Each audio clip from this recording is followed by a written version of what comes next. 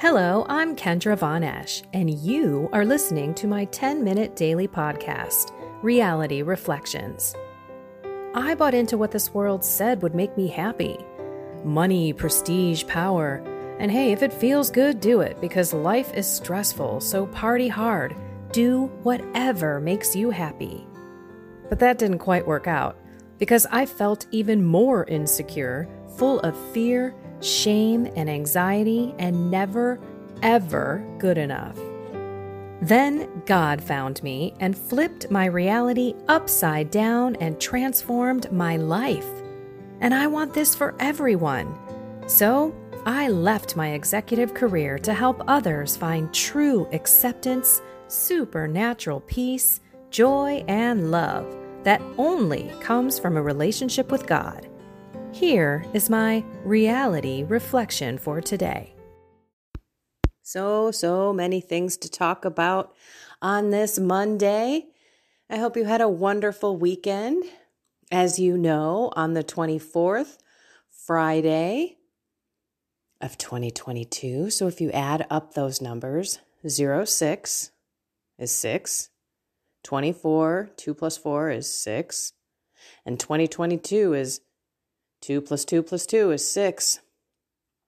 There was no coincidence that here in America on 666, a joke not lost on me, or maybe a point or numbers not lost on me, and the Sacred Heart of Jesus' feast day. The day before that was St. John the Baptist's feast day. The day after that was the memorial of the Immaculate Heart of Mary. I mean, none of this is coincidental. None of it. God is behind all of it. And I am telling you, whatever side you are on, or if you're straddling the middle, because you can't straddle anymore, my friends, you have to make a call. We're going to talk a little bit about that beyond where you stand on theological and political views, because our theology should drive our beliefs, which should then drive our votes and who we put in political office, because those people will drive the policies that you and I and our families and children and friends have to abide by. So that abortion decision was the correct decision to have 50 years ago in 1973. The whole point, and you can watch my video on YouTube, just search abortion, but make the O's in the word abortion a 0. You have to kind of, on YouTube, sometimes they just block stuff, so I didn't want to take any chances. But basically what it was saying was, look, it's not a constitutional right to murder an innocent person, and the most vulnerable person is a baby in the womb. Period. End of discussion. It's not in the Bill of Rights.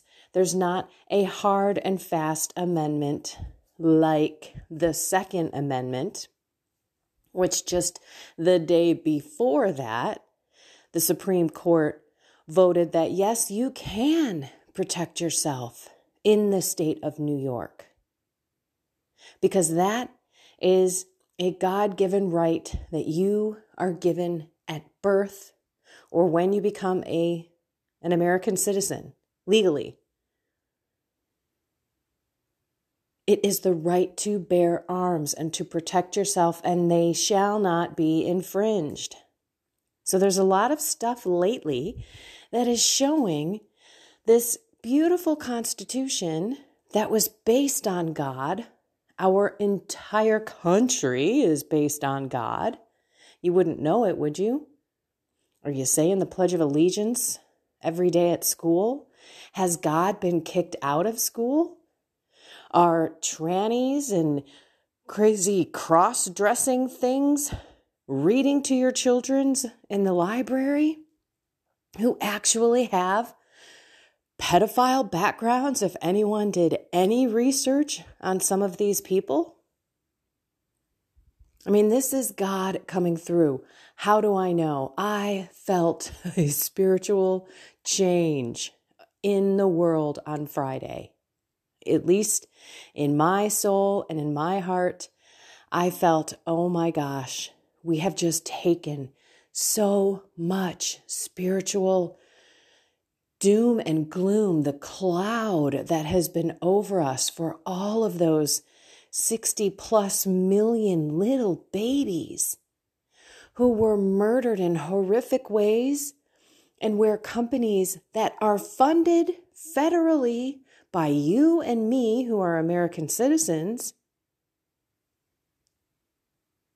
Planned Parenthood and other organizations are selling those baby parts, the baby tissue, the fetal tissue. It's funny. They call it a glob of cells when you're talking about the abortion, but after the abortion, it's fetal tissue, right? Isn't that amazing? The word smithing and the word chop up and the word salad that these people stir up and feed us. And so many of us just eat it without even thinking about it. So I know that God is at work here. God is going to be more apparent, more clear, so that we all know, wait, this country, as is most of the world, godly, goodly people out there who want to do good, who want to live a virtuous life, helping out other people, that don't like the divide, don't appreciate the polarization that is going on today. So I'm going to switch gears here. So I am ecstatic. I am elated. I know that God has a plan, and this is only one step. I think it is truly Him showing the way that we're supposed to live according to His laws, His rule. Because in America, is we have the inalienable right. We are born with the right to life, liberty, and the pursuit of happiness. And it all begins with life. Because if we're not living, we can't have liberty and we can't pursue happiness. And that is actually in the Constitution. So the whole point of the ruling was to say it should have never been a federal right constitutionally, and it should have always been in the states so that the people can decide locally with their votes who is going to run the state that they're in and make other decisions. If their state isn't making these changes or isn't living according to your beliefs, might be time to look and switch the state that you're living in. I'm in that situation. Who knows when I'll ever move to Tennessee?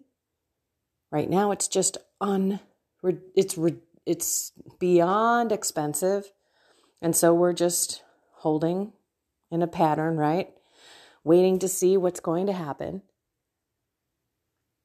But what I want to switch to in the last few minutes is to say, okay, we are on the last couple days of June. Do you remember when I reached out in the beginning of June, right after the month of Mary? Obviously, I was all high on my consecration to Jesus through Mary, and I was so excited that I was having my final day of prayer and then looking at myself and saying, okay, what do I need to work on? Mind, body, soul, and spirit. And it's difficult because summer is in full gear here. I know I've got some listeners in Australia and you're, flipped. You're kind of in the winterish time. But right now, it's a change of season and it's easy to get lazy and lackadaisical and not even have God in your life. And that is what the responsorial psalm said today. We are going there because it's very, very important. And I want you to sit with these psalms, right? I've mentioned so many times how I used to be, and I still continue to struggle with the Psalms. I'm a Psalm sprinter. I read them fast, but today, oh my goodness, I lingered on every word. I heard the Lord speaking to me and hopefully speaking through me. I just want to say that I tried to go to confession on Friday, the Sacred Heart of Jesus. I was so excited. I went to a priest in a parish that I knew. He doesn't publish it, but it's after Mass. And unfortunately, he had made a statement saying that he was heading out to another state for a wedding. And so I'm pretty sure he hopped in his car right after Mass. So I was really bummed that I could not go to confession on Friday like I had hoped, but I did Saturday morning, and I heard from one of you that said, hey, I just left the confessional. It feels wonderful. It's been 11 months. And I know this person fairly well. I mean, as good as you can, someone who you've never met on social media. And he's definitely on the spiritual journey. And in the end, you just never know who you are going to touch or how God is speaking to you. So that's why I'm coming and saying, if you didn't go to confession, go. I had asked, how does it feel? I honestly, personally, could not wait that long because I just couldn't remember all of the things that I've done. That's why I like it every week, because I'm pretty clear of what just happened during that week. And sometimes I go twice a week because sometimes I'm just like, okay, I got to get this off my soul now. I don't want to wait. I'm not falling into scrupulosity, but I am definitely aware and want to take advantage of all of the beautiful confession offerings around my area. All right, it's Psalm 50. It's a whole bunch of different verses, but here we go, starting at 22a. Remember this, you who never think of God. Why do you recite my statutes and profess my covenant with your mouth, though you hate discipline and cast my words behind you? Remember this, you who never think of God. When you see a thief, you keep pace with them, and with adulterers, you throw in your lot. To your mouth you give free rein to evil. You harness your tongue to deceit. Remember this, you who never think of God. You sit speaking against your brother, against your mother's son, you spread rumors. When you do these things, shall I be deaf to it? Or do you think that I am like yourself? I will correct you by drawing them up before your eyes. Remember this, you who never think of God. Consider this, you who forget God, lest I resend you and there be no one to rescue. And let me start that one over. Consider this, you who forget God, lest I rend you and there be no one to rescue you.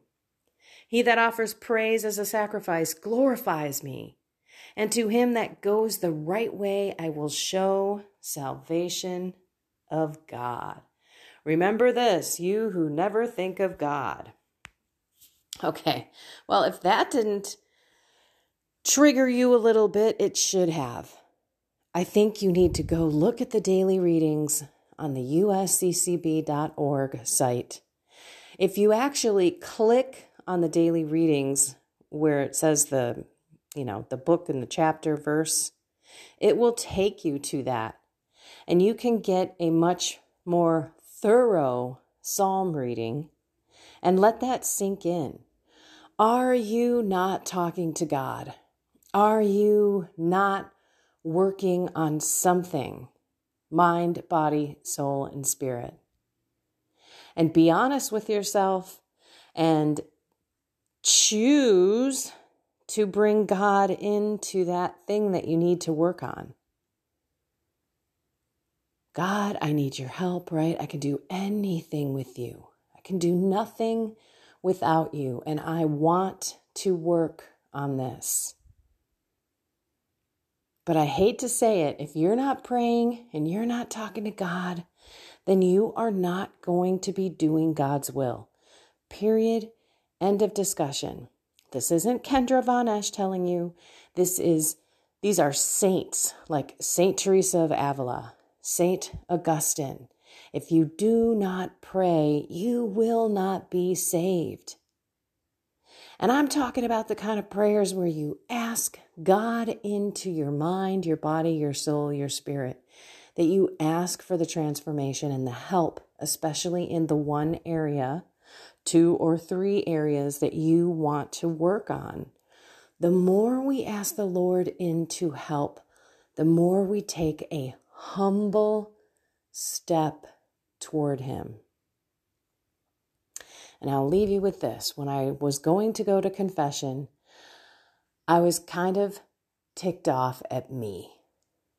Like, I really can't believe I'm bringing this back up again in the confessional. And you may be one of these people that's trying to work on something and you keep going back and you keep going back and keep doing that. Do not give up.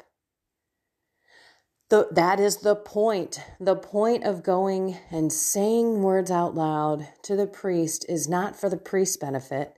They're not back there going, ooh, this is a juicy one. Can't wait to tell my other priest buddies. No, they've heard them all. It's really about us. And how do we react to saying those words out loud again? I know when I was confessing pornography, how much I just never wanted to say those words again. And self-gratification as being a part of that. It was too much. I was like, I don't ever want to say these words again. So there was a different kind of penitence and repentance in my heart for that sin. And so basically, I was mad at myself before I went to confession, and it was an amazing homily from the priest that made me realize in my heart, my mind, my soul, my body, everything, that God is a merciful God. This was the Sacred Heart of Jesus' feast day. And it reminded me that I need to love me. It sounds almost counter what God says, right? We should love others, right? It's joy. Jesus, others, you. But we're still supposed to love and forgive ourselves. And so if it's a matter of you're angry with yourself or you're embarrassed that you don't want to say those words out loud in a confessional, find a parish that you can drive to that you don't go to often. It's worth the extra time because honestly, you can sit and really think about all of the things that you want to bring up beyond, your examination of conscience, where hopefully you're doing it with a pen and paper every now and then. Okay, this is going on a lot longer than I had anticipated, but I do believe that God is out there. He's doing amazing things. He's bringing evil into the light like we've never seen it before.